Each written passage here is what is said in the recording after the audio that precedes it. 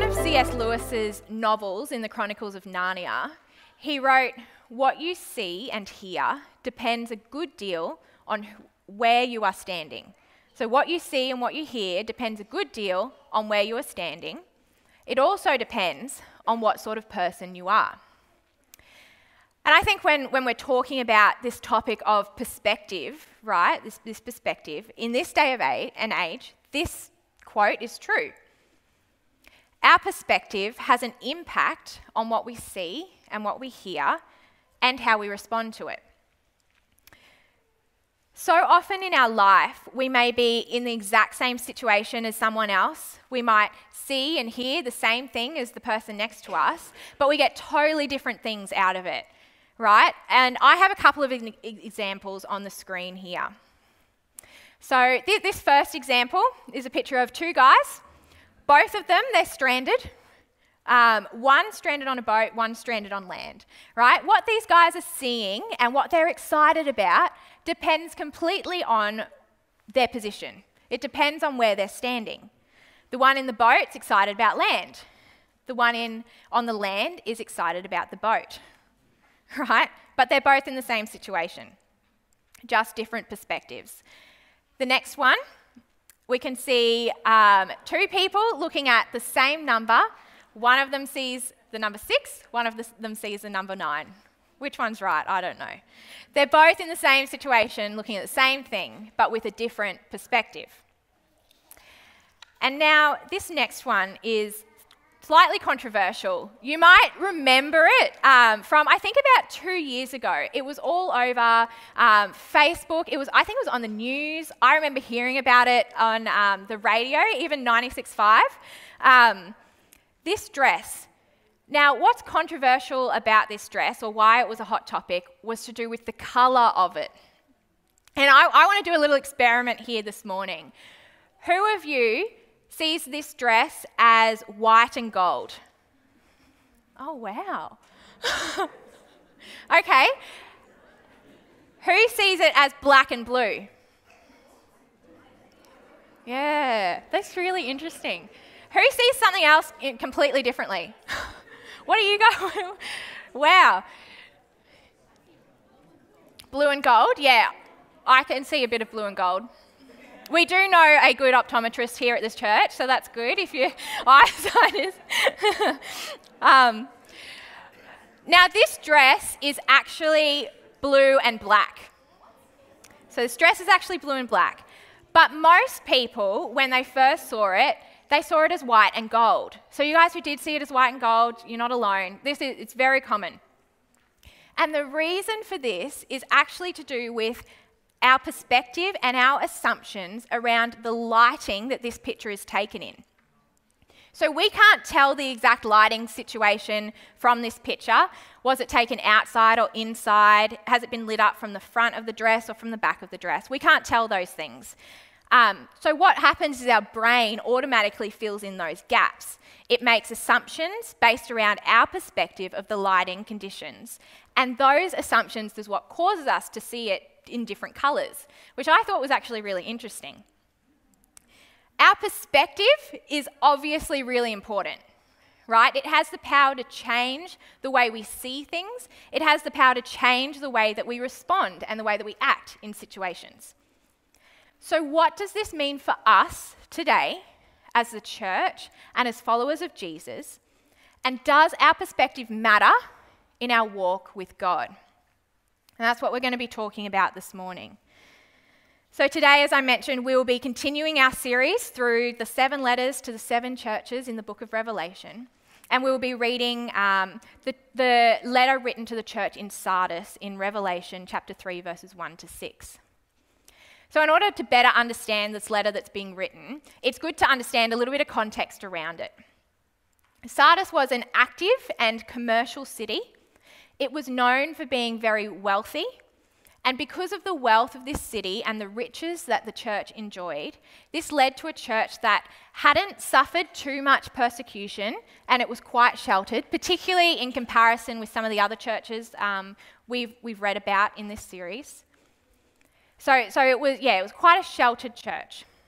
So we're going to read now from Revelation chapter 3, verses 1 to 6. It says, to the angel of the church in Sardis write, these are the words of him who holds the 7 spirits of God and the 7 stars. I know your deeds. You have a reputation of being alive, but you are dead. Wake up, strengthen what remains and is about to die. For I have found your deeds unfinished in the sight of my God. Remember, therefore, what you have received and heard. Hold it fast and repent. If you do not wake up, I will come like a thief, and you will not know what time I will come to you. Yet you have a few people in Sardis who have not soiled their clothes. They will walk with me, dressed in white, for they are worthy. The one who is victorious will, like them, be dressed in white. I will never blot out their name, the name of that person from the book of life, but will acknowledge that name before my Father and his angels. Whoever has ears, let them hear what the Spirit says to the churches. Let's pray. Heavenly Father, we want to thank you again for your word. Lord, we thank you that it is sharper than a two-edged sword. Lord, we thank you that it is living and active. And Lord, we just pray right now that you would be giving us ears to hear, giving us eyes to see what you have to say to us this morning. In your name, amen. Amen. So in all the letters that we've seen to the churches so far, despite their faults, Christ has recognised and acknowledged a lot of good in them. In this letter to Sardis, we find something quite different. No good is actually mentioned here. In fact, what Christ is doing is he's actually pointing out something that in their eyes and to them would have been a major achievement, something they would have held in high esteem and been very proud of, and that's their reputation. The church in Sardis was known for being alive. It had a reputation in its city, in the town, in the church, for its life and for its activity. But what does Christ have to say about this reputation? That there is no basis for it. In fact, they are dead. This is a heavy condemnation. And I can imagine that this church must have been feeling quite confused. If everyone around them is saying that they are alive, how can they be dead? This is blunt, sharp condemnation from God. And it shows that reputation means very little in his eyes. And it's obvious through verse 3 that this church is actually unaware of its own spiritual state. This is a dangerous place to be in.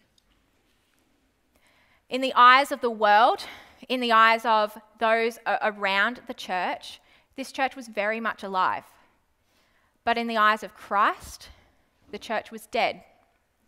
So what was it that they were getting so wrong? When I was younger, my brother actually had a pet fish. And it was one of those pretty Siamese fighting fish, the blue and red ones. We had a fish because we couldn't have other pets. Fish were meant to be easy to look after, all that kind of thing, cheap, everything like that. And this fish was definitely my brother's because he brought it with his own money. It lived in his room, all that kind of stuff. But for whatever reason, I found myself being the one to have to feed it and clean its tank and all that kind of thing. And I know that it's not very hard with a Siamese fighting fish because you feed them once every couple of days and clean their tank every now and again. But my perspective was this fish was a little bit of a waste of time, waste of effort, waste of energy because it wasn't mine and I had to do all the cleaning for it. And parents, you probably understand where I'm coming from a little bit. So one day, I was feeding this fish and I was getting ready to clean its tank. And I walked up to it and I saw the fish was actually lying down on its side on the bottom of the tank. And I must admit, based on my perspective of this fish, I was a little bit excited that... So I did the quick check. I tapped the glass. I swished the water around. It didn't move. I thought, great. I went to the toilet bowl like we see in the movies, and I put it in the toilet bowl. And as soon as I did that, the fish started swimming around.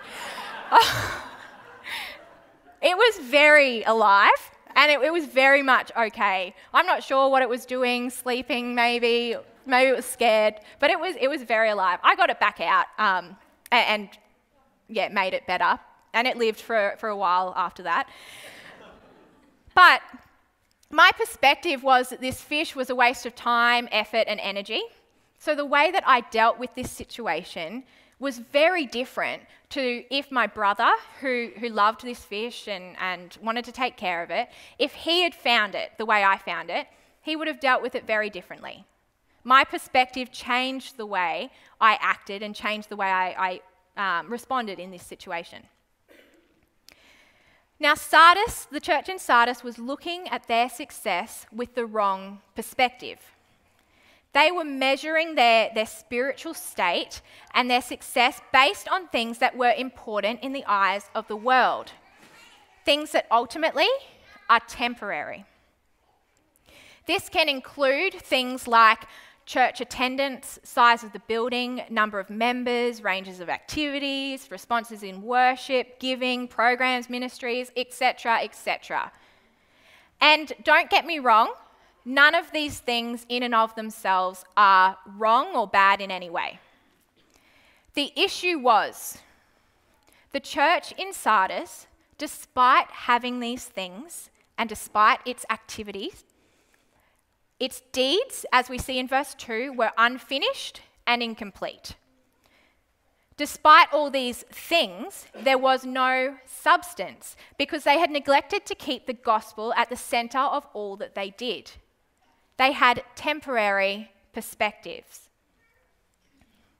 So, God had a strong warning for them. He has nothing good to say about this situation, and he urges them to wake up, to open their eyes, to see things through the eyes of Christ and the lens of the gospel. They need a change in perspective. This is obviously a very serious matter in God's eyes. He is urging the church in Sardis to do away with their worldly perspective. But before we come down too hard on Sardis, we need to recognise that this is a major problem in our churches today. Having a range of programs and ministries is useless unless it's done with the intention of sharing the gospel and producing lasting fruit. Having new buildings with heaps of volunteers is of little importance if on the forefront of our minds is not how can we be using this to share Jesus with other people. Having all the Bible knowledge in the world is of no use if you are not using that knowledge to further the kingdom in your sphere of life. This passage isn't about how we measure a success of a church. It's about ensuring that everything that we do is done with an eternal perspective. Everything we do is done with an eternal perspective. We need to be keeping in check what is really important as opposed to that which is temporary. Now, to take up an eternal perspective is to always keep in mind what is important to God. To remember that things of this world are temporary and eternity is important. It is to view the world the way Jesus viewed the world. If we don't intentionally bring eternity into the forefront of our minds, we may lose sight of it altogether. When eternity is forgotten, we become infatuated with that which is temporary. And for all of our efforts, we'll be left with temporary churches filled with temporary preaching of a temporary word that will at best push people to temporary change. We value comfort and convenience over sharing the gospel and loving others. We become complacent in our practices and we miss opportunities to be bringing people a message of hope that could ultimately save them. What sadness would it bring to look like a church or a believer full of life in the eyes of the world, but with deeds that are incomplete in the eyes of Christ, and to ultimately be categorized by death. Temporary perspective can blur our vision. It makes us lose sight of the fact that making disciples and sharing Jesus with others is an eternal endeavour. It's something that we as the church today need to keep at the forefronts of our minds, just as much as the church in Sardis did. We need an eternal perspective. Now, this passage tells us that there is still some aspects of the church in Sardis that are not completely lost yet. There's still hope, although he does say that they are dying. So Christ's instruction to these things, to this hope, is to strengthen it. Strengthen those things. And he gives two ways to do that. Number one, by keeping in mind the gospel. And number two, through repentance. So the first step in strengthening and adopting an eternal perspective is to keep in mind the gospel. And for the church of Sardis, Christ is telling them to remember specifically how they received the gospel in the first place. So what Christ is referring to here is actually their response to receiving the gospel. So not specifically how they were told about it, but how they as people received it. What was their attitude? What was their spirit towards the good news that brought them salvation? Well, when they first heard, they were zealous. They were repentant of their old way of living. They wanted to boldly share the good news with others, and they were committed to living a life for God. When I was younger, I was obsessed with all things horses. I loved horse toys, real horses. I just wanted to ride horses for the rest of my life. I didn't end up doing that. But I remember one day being in Mr. Toy's Toy World, and I saw the most amazing toy. And I still remember it today. I think it was one of my favourites. I'm pretty sure it was a My Little Pony toy, and basically the horse attached to a ring, and you pushed a button and made it jump. So it would go around the ring and it would jump over the jumps. And you could brush the horse's hair, and you had a little doll that sat on the horse. And when I saw this in Mr. Toy's Toy World, I thought, oh, wouldn't it just be amazing if I could have this toy? And I let my parents know, quite not subtly, that I would love it for my birthday or for Christmas. So sure enough, my birthday came around, and I was opening my presents, and this toy was one of them. And I was overjoyed because I'd been thinking about this toy for a long time. And I was so excited. I took it everywhere I went. I took it to all my friends. I took it to my birthday party. I showed my friends how it worked. I let them play with it. I just wanted to share it with them, and I wanted to share my excitement with them because I thought that this toy was the most amazing thing that I'd ever received. I was overjoyed by it. After a little while of playing with this toy, as I think a lot of things happen, but I did get bored of it after about a year. I lost my joy around it. I stopped playing with it, and I no longer told people about it. The excitement and that awe and that joy that I had when I first received the toy, that is what God is calling Sardis to remember. The joy that a lot of us experience when we first respond to the gospel, the zeal and the passion that we have to share this good news with other people, that is what God is calling the church in Sardis to remember. And we often have this joy because when we first respond to the gospel, we are so aware of the weight of our sin and the beautiful gift of grace that we have received. Right? We understand that this transformation and this transition from death to life and from darkness to light. We know that we are called righteous and that we are forgiven, and we want to celebrate that. We understand the weight and the joy of our salvation. And the church in Sardis has lost sight of this. They've lost sight of the joy of their salvation, and they are no longer zealous and passionate about sharing the gospel. They have become like I was when I lost the joy of my horse toy.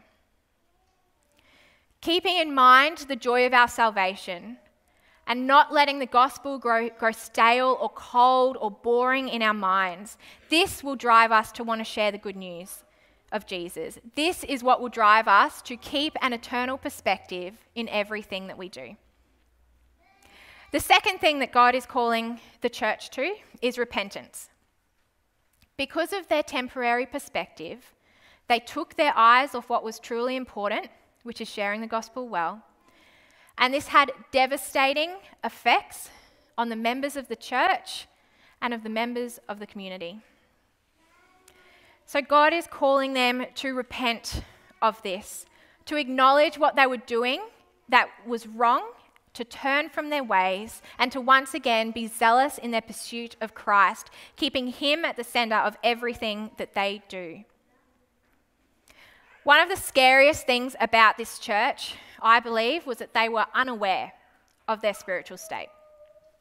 A church that knows their spiritual state surrenders and submits to God and leans on his strength to get through. But a church that does not know its spiritual state continues on their own strength and continues doing many things, but achieving nothing. Their deeds are unfinished. And this is why repentance is so important. Because repentance is an active flee from sin and turn to God. You see, what repentance does is it acknowledges that which is wrong in the eyes of Christ, and it brings sin out of darkness where it is in danger of being ignored, of being unfinished. And it brings it into the light where it can be seen, where it can be dealt with, and where the Bible says it can actually become light itself. God can use the darkness and the sin for his glory if we allow him, if we bring it to the light, and if we repent. This is often a difficult and a painful process, revealing the ugliness of our sin, but it is necessary to bring about the change that is needed in order for the church in Sardis to live the way God intended them to live, to turn from their temporary perspective and to adopt an eternal perspective. These instructions to keep in mind the joy of our salvation and to repent are just as applicable for us today as it was for the church in Sardis. We know that we are prone to having temporary perspectives, particularly when we go about our daily lives, and particularly when we find ourselves in situations that can be frustrating or inconvenient to us in some way. But God is calling us to adopt eternal perspectives in these things, to keep the gospel at the center of everything that we do. This week, when we go about our daily lives, when we see our friends or we see our family, how are you going to keep an eternal perspective when you speak to them? When you're driving on the road this week and someone cuts you off, how are you going to keep an eternal perspective when you react and when you respond to that situation? Our perspectives matter. When it is not focused on God, it can have devastating effects on the kingdom. When we take up an eternal perspective, we cannot help but change. The way that we work every day, the way that we go to work every day will look different. The way that we communicate with others will look different. The way that we parent will look different. Our routines and our priorities and our time will look different if we have an eternal perspective. And we need to keep strengthening this through remembering the joy of our salvation and through actively asking God to reveal to us ways in our lives that we have temporary perspectives, and then through repenting of these things. As you go about this week, and something that's really actually helped me personally in trying to keep this is a difficult thing to do. This is a journey that we are on with God to keep eternal perspectives in everything. And we serve and we worship a God who is full of grace and mercy. and has given us the Holy Spirit that will journey with us through this journey. So cling to that hope and cling to that promise. But something that's really helped me is just keeping a question at the forefront of my mind. And it's very simple. Am I seeing this through an eternal perspective or a temporary one? And I keep coming back to this, what would Jesus do? And it seems, it's an old saying, it seems a little bit corny, but I actually think it's really quite important. What would Jesus do? When you, I don't know, have your appointment this week and they ask you what you're doing this weekend, would Jesus tell them that they were going to church or not? You know, questions like that. How do you keep your eternal perspective? And how can you be sharing the gospel with people you come in contact with this week? God called the church of Sardis to keep in mind the joy of their salvation and to repent in order to strengthen the good that they have. And he's calling us to do the same, so that we may adopt an eternal perspective in all that we do and be a body of Christ that is categorized by life, both in reputation and in the eyes of Christ. So let's pray. Heavenly Father, we are sorry for the ways that we have and we keep temporary perspective in our lives. Lord, we want to repent of our actions and our deeds that have come from not keeping you at the forefront of our minds. Lord, we're sorry for our unfinished deeds and our missed opportunity of sharing Jesus with others. Lord, please this week remind us of the joy of our salvation. Lord, would you help us to keep the gospel at the forefront of our minds, the joy that we have relationship with you, Lord, and let that joy fill us to the point that we just can't help but share it with other people. Father, give us hearts that are zealous and that are full of passion for sharing the gospel with others. Lord, we just invite you to partner with us. Holy Spirit, walk with us and transform our hearts so that they look more like you. God, I pray this week that you will be continuing to reveal to us ways that we might have temporary perspective rather than eternal. Lord, would we be open to receiving that from you? God, I just pray that we would be adopting an eternal perspective in all that we do.